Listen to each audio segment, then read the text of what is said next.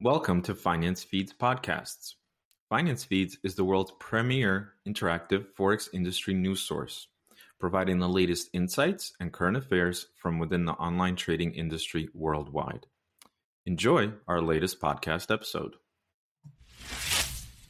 The accounts provided by the Trading Pit to its clients are demo accounts with virtual funds. These are intended for traders to practice their trading skills and learn risk management rules. It's important to note that all trading activities with these accounts occur in a simulated environment. Hi, everyone. Welcome back to Finance Feeds podcasts. My name is Nikolai Isaev. I'm editor-in-chief of Finance Feeds. Joining me today is Daniela Egli, who is Chief Executive Officer at the Trading Pit. Daniela, welcome to our show. Happy New Year. Hi, Nikolai. Thank you for having me on your podcast. Happy New Year. Really great to talk to you today. Likewise. Daniela, so to kick it off, I wanted to ask you, you've held leadership positions at various retail FX firms prior to joining the Trading Pit. I was wondering what led you to make the switch to the prop trading side of the industry? There were several factors at that point. It's been a bit over a year that I joined the Trading Pit. At that point, I was working in the retail brokerage business for 10 years and overall in the finance industry for about 15 years. So I had seen quite a lot. And I realized that the retail Forex business is becoming a little bit sluggish. There was not much innovation happening. As you know, there's a lot of restrictions in terms of regulations, and it's not just as expensive as it used to be. However, in comparison, prop trading is a new industry. It's very innovative. I mean, technologies are being invented every day for the prop trading space right now. Conflicts of interest are minimized with clients. Product is very attractive and offers huge benefits to the trader in order to provide them the ability to pass the barrier of entry, which is the capital, access to the capital. So these are some of the reasons, and of course the great management. I mean, as we talked earlier, that our co-founders Ilmar and Christoph, great guys with tons of experience in the finance and tech industry. So it's difficult to say no to them. I think I agree with you that prop trading has grown immensely in popularity with traders in the last few years. And I think since 2015, so has the number of firms offering such services. And from what I see today, everyone is trying to put their own spin, I would say, on a prop trading offering. You just mentioned the co-founders and the immense growth of this segment. Can you tell our listeners what makes the Trading Pit stand out from what looks like really an already crowded field of companies in the space? Yes, so again, I'm going to go back to the management because I think that's very important. We have management that comes from this space. I know that a lot of companies that pop up nowadays, they come from maybe from a more of a marketing space and so on. But although this may seem a little bit of an easier product, it's definitely very complex. So the management team is very important. We have a product that is extremely attractive with low cost and immense opportunity to scale up. We have a support team that provides incredible support. We are a multi-asset prop firm, so we offer CFD trading, but also we offer futures trading, and we plan to offer stock trading as well. And of course, we have the willingness to grow with our traders, right? We listen to our traders' feedback, we improve our products based on their feedback and our services in order to be able to provide them the best possible outcome. It's interesting that you mentioned futures and possibly the ability to be able to trade equities at some point on the Trading Pit. Is that something that is a differentiating factor for you as compared to maybe some of the other, if I could call them larger players in the space? I think it's definitely a differentiating factor. Right now, most of the prop firms that are out there are mostly focused on CFD trading. Simulation engine, as we talk about prop trading, so just to mention here that it's all on demo trading on simulation accounts, right? Mhm. With a setup for CFD trading on demo accounts, it's a rather simpler setup to do, whereas a setup for simulation accounts for futures or stock trading is a little bit more complex. Maybe the costs will be a bit higher, right? So I think not a lot of the companies will want to invest in that. You know, they will just want to go for the simple setup and, you know, Hmm. Hmm. um, but we want to offer diversification to our traders, right? We want to offer them the ability to trade other products as well, you know, maybe develop portfolios and have exposures to different markets. So this is the goal that we have in the vision, and I think that multi-asset is definitely a good angle for our traders. Hmm. And I'm sure you're aware options trading has become very, very popular in certain geographies around the world. I'm wondering what your personal thoughts are on options trading and how it could it be an additional asset class that could be traded by traders at prop firms? Uh, to be honest, we had some very basic discussions, and we questioned whether this would be somewhere where we would like to go. But Hmm. with options trading, there's more risk and slightly even more complexity. And we just said not for now. Hmm. Maybe with as we evolve as a company and the industry evolves, then maybe we will have the opportunity to revisit this and be able to set it up in a way that we think works best. But yeah, that's not definitely not a priority, and I don't know. I haven't heard anyone attempting to go in that direction. To be honest. I see, I see. I do completely agree with you that there is a higher complexity to that market than there is to even futures, I would say, Yeah, at this yeah. point. So And although it's very, very popular, that doesn't necessarily mean that traders are being successful in that trading exactly, around the world. you carry quite some scary stories about options Uh-huh. trading. So then, yeah, it's better to if we decide to do it the right way, not rushing into it, really assess all the risks and make the correct setups that will be suitable for the traders, but for us as well. Mhm. If I was in your shoes, I would think that there would have to be some sort of educational component to it up front so that, Most um, likely, yes, most likely. I wanted to also talk a little bit about the saturation of the prop trading space. Recently an industry colleague of mine said that they found something like 60 prop firms operating just in the United States alone. This is a person who just basically took some time and did some, open source research on the internet. In my mind, there's a lot of saturation of such firms in different markets where CFDs and Forex trading are offered. But at the same time, earlier this year, we learned of the legal actions taken by US authorities against a company called My Forex Funds. I'm sure you've heard of it. And earlier in our discussion, you mentioned, you've been in the industry for 10, 15 years now, obviously spent a lot of time on the retail side. And I wanted to ask you, do you think we should expect consolidation in the prop trading space soon or at some point in the future, given the history of the retail FX industry in the last, say, 20 years? Or do you think there's still an opportunity for what I would call the boom to continue in the prop trading space? I think for a while the boom will continue. It's still a very exciting space. The regulators are not yet paying too much attention. So I think there's definitely room for a boom. Maybe for another 3 4 years. We don't know. Maybe when things may tend to slow down. Um, I do think that there will be some consolidation at some point when the industry will become more mature, when the regulators will catch on and they will want to start maybe imposing some restrictions. I think that when the many firms that will come into this industry will keep trying to compete on price alone. So, if you just compete on price, then there's not much where to go other than zero. So nobody wants to sell a product for nothing, right?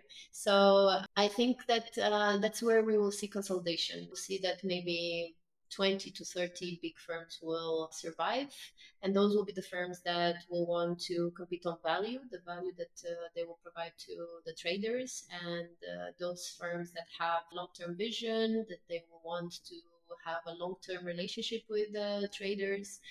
And yeah, I think that's where we're headed. But I think there's still a few years of boom, and let's see how that goes. Hmm. Hmm. Me also having experience in the industry for quite a long time, it seems like things change when regulatory things sort of catch up, right? And at this point, I guess this segment of the industry, we could say that it's not necessarily regulated, but I think, at the same time, looking at your firm, at the Trading Pit, and several others, there's always going to be firms that are doing things in a genuine way in the interest of their traders and not necessarily in the interest of themselves. So I think in that respect, it is different from what we've experienced in the retail FX industry, 10, 15 years ago, when there were numerous players that essentially, I would say, sort of ruined it for for everyone else at a particular point in time. Yes, I remember those days as well, and I guess we're taking the brunt of those days nowadays. Yeah, it's. I think that's.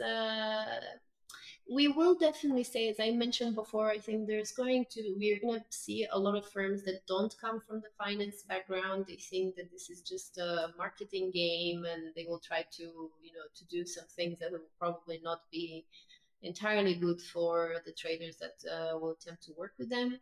And Mhm. depending on how big these firms will become and how much attention they will attract, is usually this is how it works, right? If they attract the negative attention, then the regulators will start paying attention, and then they will start, trying to regulate. We actually, we welcome regulation because we know that if you have regulations, there is a standard that everybody has to abide by, right? And we come from a regulated background, so this is nothing that it wouldn't be. It's something very familiar to us, So we would welcome regulation, and if it comes, I think it's for the best of everyone. The standard will be set, everybody will know what to expect.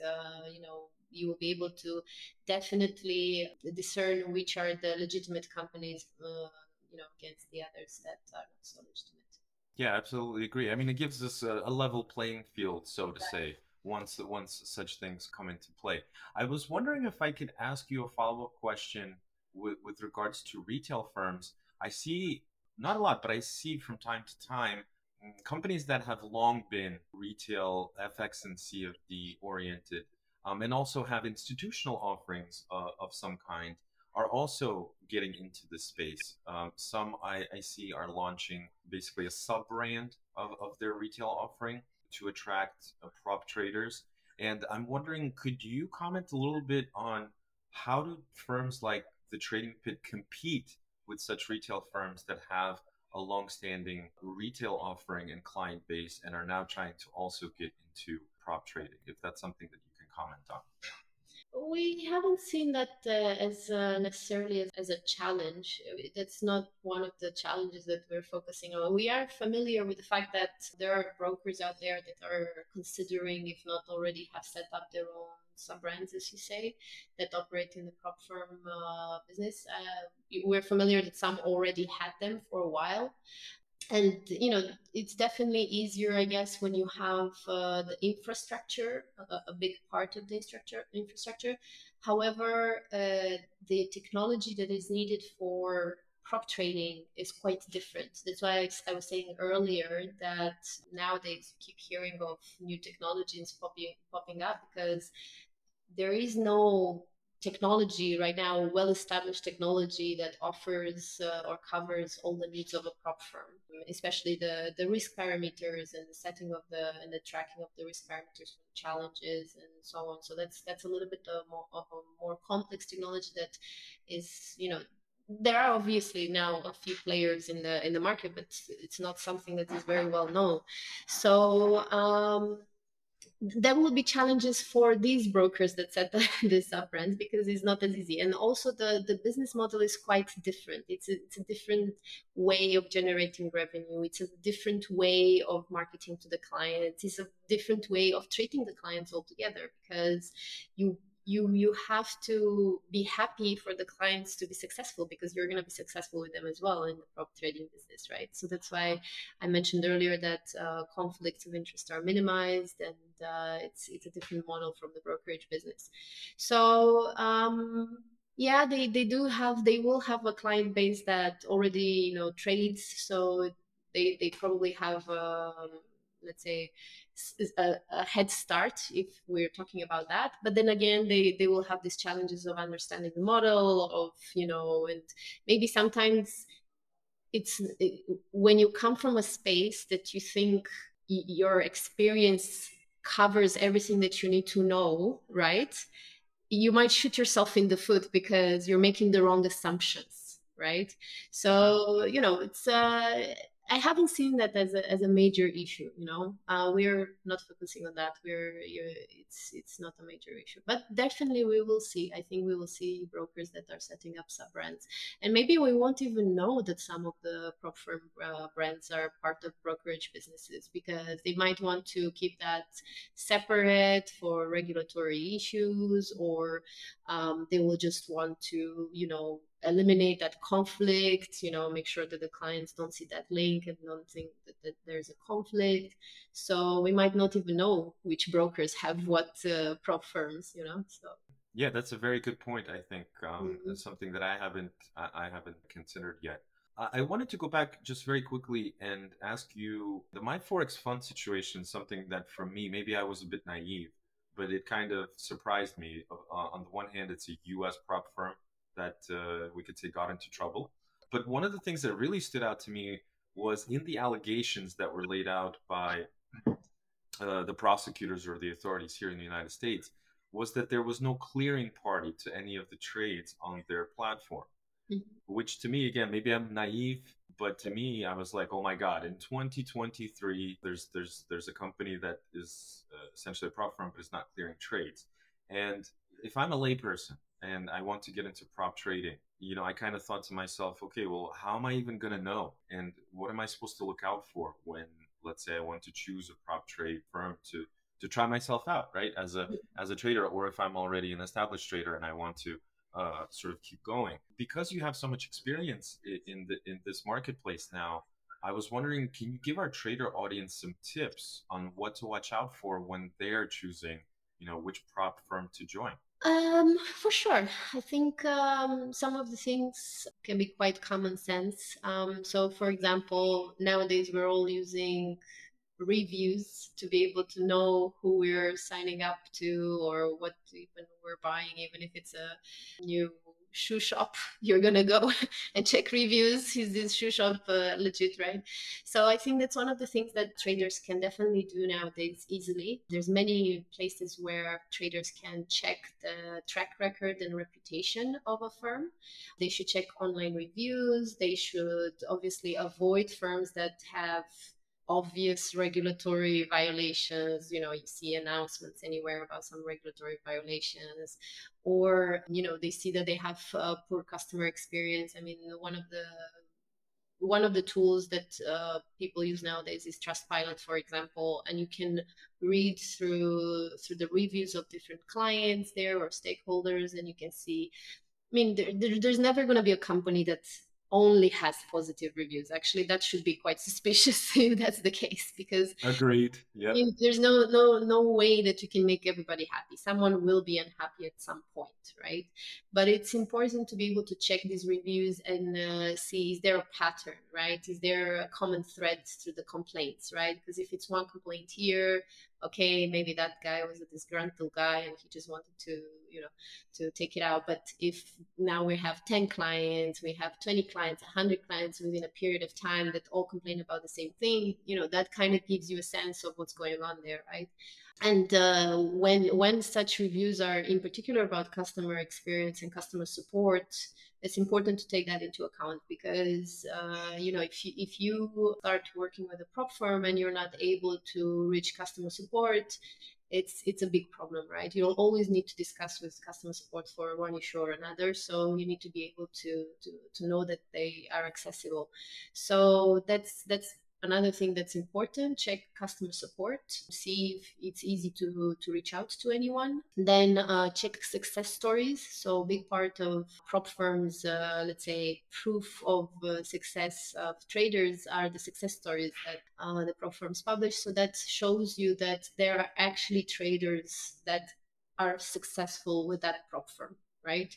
So they can be directly on the website of the prop firm or on YouTube channels, or they post them on blogs or something like that. There's different forums where traders themselves can post their success certificates with different types of prop firms. So it's good to keep an eye out for that and see, are there traders who are actually successful with the prop firm? Are there legit payouts that this prop firm is providing? So that can give you a sense if you will also be successful. Also, I think an important thing for traders to consider is the risk management practices of the prop firm. Okay. So prop firms will always post, obviously, on their websites the rules, the risk parameters, and then the rules that the traders need to respect in order to maintain their account with the prop firm. And I believe that it's important to find prop firms that have risk and sound risk management rules, right? In the sense that if you have a firm that offers challenges that challenge one bucket challenge, you know everything is allowed, no risk management, it's already a little bit strange, right? So when firms show that they really care about the trader respecting sound risk management strategies that a trader would otherwise have to use if they had a real account in the market with their own capital, right? It's important to see. I think that's a sign that firm is serious, because the request to the trader to respect these rules is for the trader's best interest, right? And for the Mhm. long-term lifetime of the trader with the company. And yeah, and one that probably it's important for traders that have different trading systems. So you have swing traders, you have day traders, you have futures traders, stock traders. You want to check that the prop firm obviously offers the type of product and the type of rules that are suitable to your trading system, right? Because if you go to a prop firm that doesn't allow HFT and that's your system, then obviously you sign up, and when you start trading, you're going to be immediately breached, right? So you need to make sure that you read the rules, and yeah, they match to what you need. Mhm. Mhm. Great, thank you. That's a lot of valuable insights. Mhm. Thank you. So I wanted to switch gears a little bit and speak about your leadership roles that we touched upon in the very beginning of our conversation. And I wanted to get some perspectives from you as part of our Women of the Industry series. This is something that Finance Beats does in terms of interviews, articles, where we focus really on women who are in leading positions within the industry or are up and coming, so to say. And I guess the first question is, do you think it has become easier for women to rise to senior leadership roles within the industry today than, say, 10 years ago when you were an up and coming executive? Um, hmm. It's very difficult for me to make a blanket statement. Let's just say I think it will be very difficult for me. It's definitely going to be a biased opinion, right? Because I'm going to rely on my own experience, and of course thinking about my friends and the people I work with and the women that I work with. But it's a very small sample size, especially in Cyprus. But in general, I feel that I've been lucky. I never had a feeling that being a woman was a challenging thing for me growing into my career. Actually, the biggest challenge to me was me. I would say.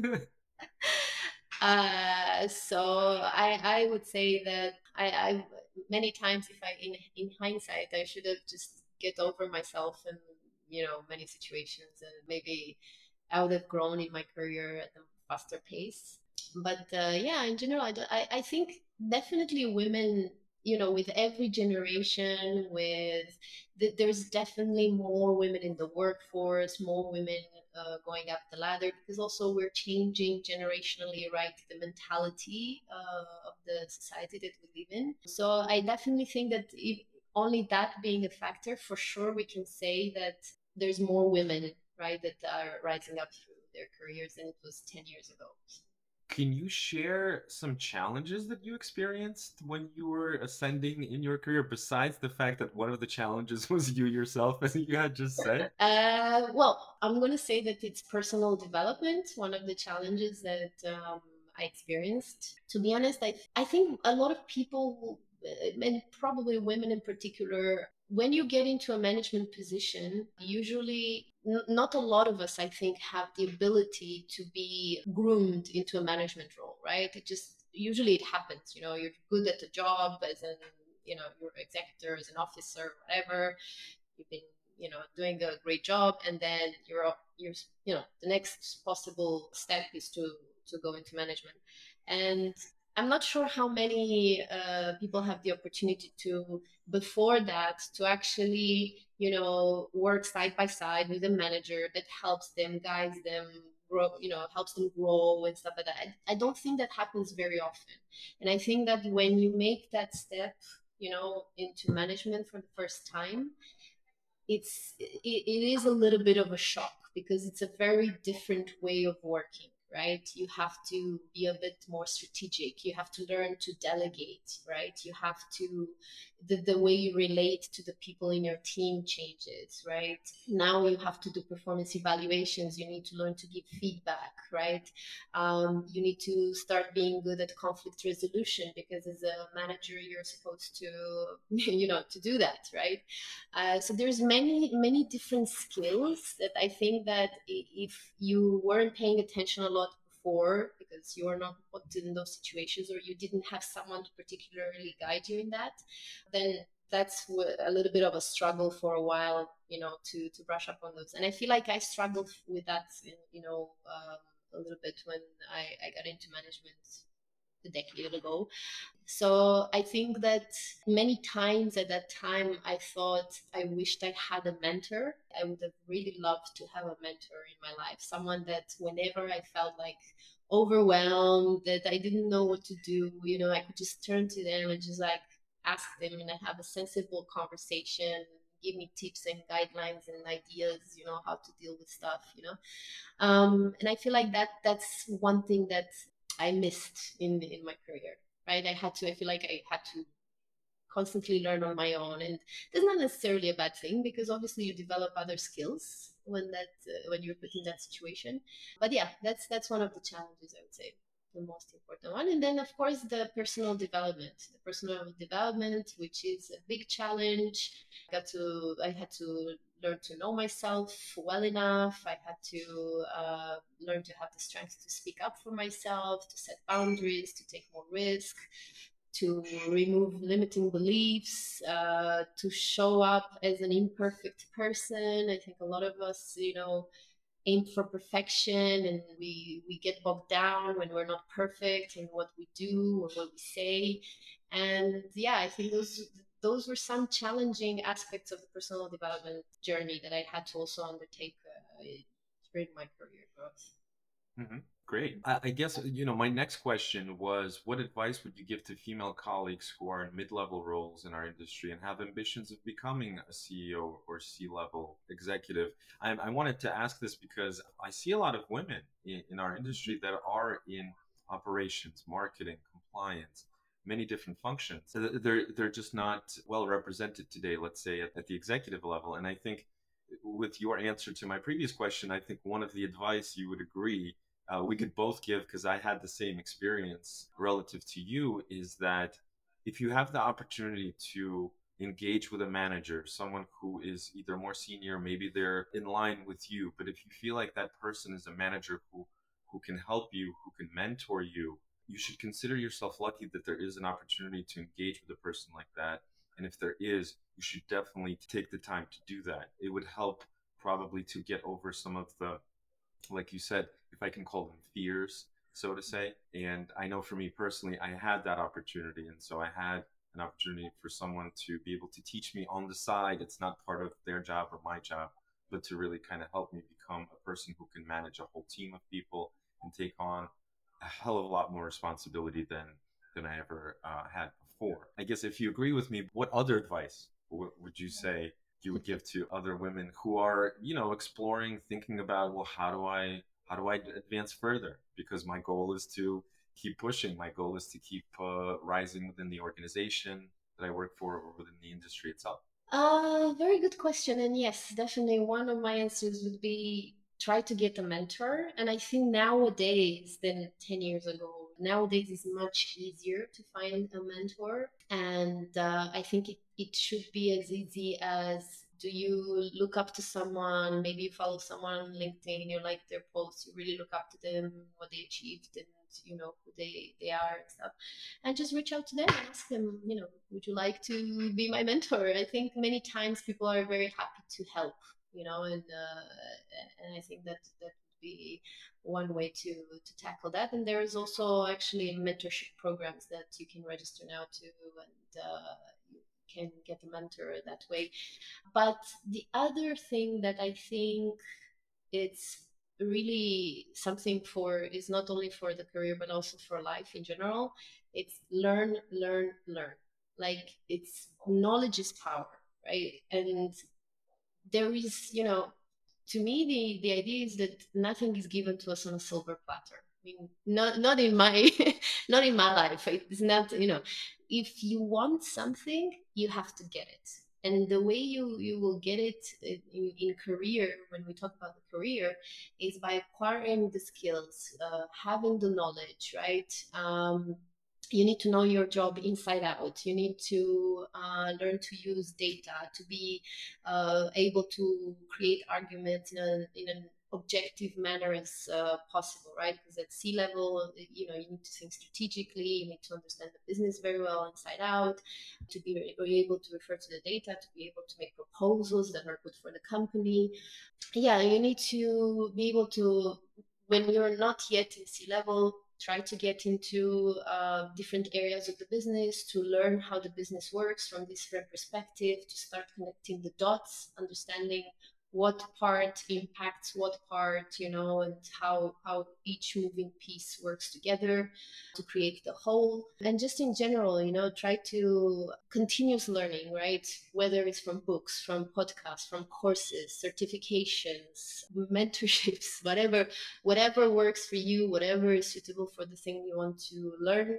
I think it's important to constantly do that, constantly look to do that, to be curious, to constantly want to, and slowly, because having the knowledge, and also another advice is, try to use that knowledge in practice as much as possible, right? Because just knowing things without applying it in practice is not always very helpful. So it's good to try to apply it in practice as much as possible, and you will definitely stand out, right? The other thing is obviously learning about personal development. I cannot stress it enough. All the things that I mentioned earlier, a lot of the times we are our worst enemy, our worst critic. We are the one that puts the stop to our growth or to our opportunities, because we think, what if this happens, or what if that happens? Oh, but surely they won't listen to me, or but surely, I don't have enough experience for this or for that, right? These are some kind of very common ways of thinking, right? So it's important to be aware of these of limiting beliefs and things like that, and try to overcome them, right? And try to overcome them, and maybe switch the mentality to, what if it works? What's the worst that can happen? Right? So yeah, I think one last thing, thinking of a role of a CEO or a other C level, one of the things I think that is very, very important is to learn to be as cool, calm, and collected, I like to say, as possible. Because although, emotions make us what we are as humans, when it comes to business setting, if we let emotions get the best of us, we're not able to think clearly, and we're not able to focus on the solutions. We'll focus only on the problem. So the best thing is to learn to manage the stress, to manage the anxiety, to be able to focus on what's important. So keeping emotions in check is another thing that I think is important. That's it. Totally agree. Totally agree. Totally agree with all your points. Just thinking as you're speaking, I'm thinking about my prior experience and current roles and everything like that. And definitely very good, valuable insights. Everybody listening, you should take this into account. Definitely valuable tips. I wanted to finish it off. All my last questions usually are kind of humorous. So we know that at the end of each year, like audio platforms like Spotify, they give you this thing called Wrapped, where they show you the top musical artists that you listen to during the year and whatnot. But I wanted to kind of formulate this a little bit differently. Can Daniela tell us three new musical artists that you actually discovered last year, and maybe the top three movies that you watched last year? That's a fun one. So musical artists. I don't usually listen to a lot of new musical artists, and I'm gonna refer to 2023, right? Because this year is too fresh. Sure. You add three already new ones. Last year, I actually came across one singer that I also follow on Instagram, and I see she's becoming more and more popular. Her name is Morgan St. Jean. Um, she's her own songwriter as well, so she's a singer and songwriter, and she writes music that supports and speaks for women, for same-sex love, and like very very supportive, and I really love her. Particular There's a song called "Do It Like a Girl" that I was playing on repeat for a while. Hmm. Hmm. Then there's another one called Kaleida, and they have a tune that's called Think that I really, really enjoy a lot. And John Jr., he's a DJ, and he has this tune that, again, I was playing on repeat called Angelito. And it's just, this deep house with some sort of Latin vibes. It's really, really catchy. So, yeah, those are three of the ones that I really enjoyed last year. New ones Nice. that I didn't know before. Yeah. Khalida is also in my playlist. So Ah, yeah, yeah, okay. yeah, yeah, yeah, So yeah. I'm not the only one. In terms of movies, I don't spend a lot of time watching movies because I don't have a lot of time, and I always feel like, you know, watching too many movies it's a waste of time. Maybe it's not good to say that, but I did like now in the on the Christmas period. I actually binge watched quite a bit because I think I just took the time to relax and really waste the time. So I actually recently watched the miniseries. I think it came out 2 weeks ago, 3 weeks ago. It's called "You Are What You Eat." I think it's related to eating healthy, and there was like this study where they actually tracked people who went on an omnivore diet versus a vegan diet, and then they tested certain parameters of their health, and they tried to make some assumptions. Anyway, the sample size was very very small, so but yeah, it was interesting. Interesting. I like these documentaries that talk about healthy eating and lifestyle, and it was interesting to see some points of views about these two diets. I've also binge watched the CrossFit documentaries. CrossFit is a sport that I enjoy a lot. And I used to do it quite often in the past, but I'm recovering now from a surgery, and I'm hoping that I'm gonna get back into it at some point this year. Mhm. And finally, I actually watched the Matrix movies, Ah, the okay. whole Matrix movies.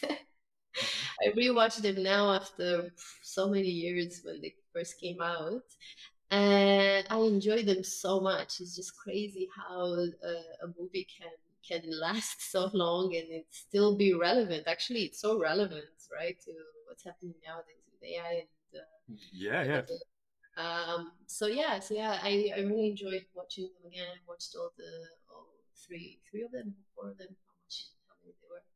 Yeah, so those are my movies. Not really Cool. new, some of them, but Sure, but still good recommendations nonetheless for our audience, I'm sure. yeah. So how about you? What did you watch recently?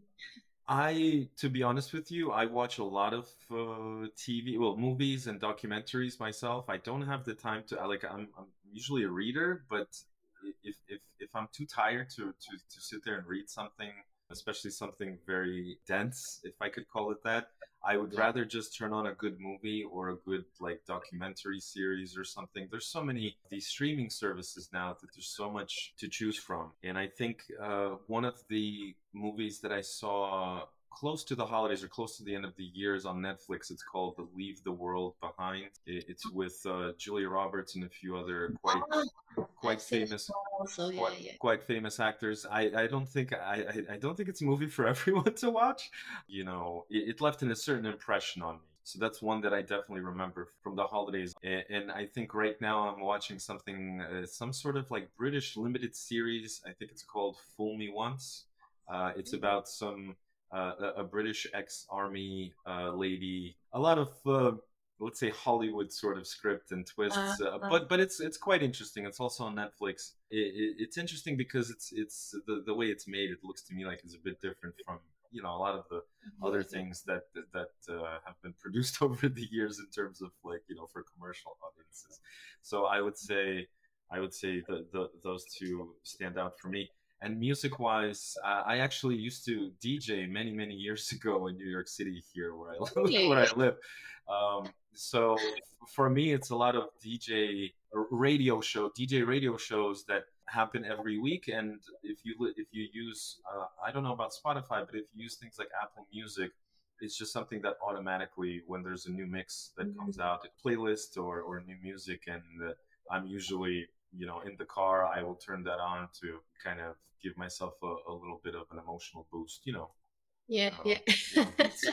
beats and stuff like that. So that's sort of where I'm at today in a cultural music TV sense.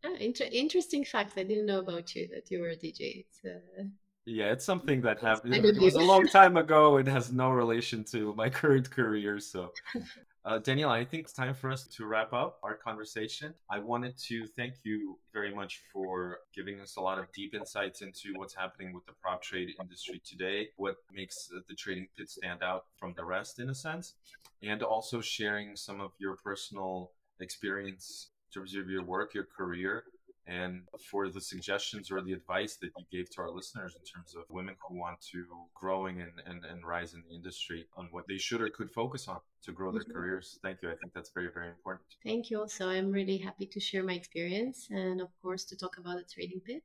So, thank you very much for having me on your podcast today.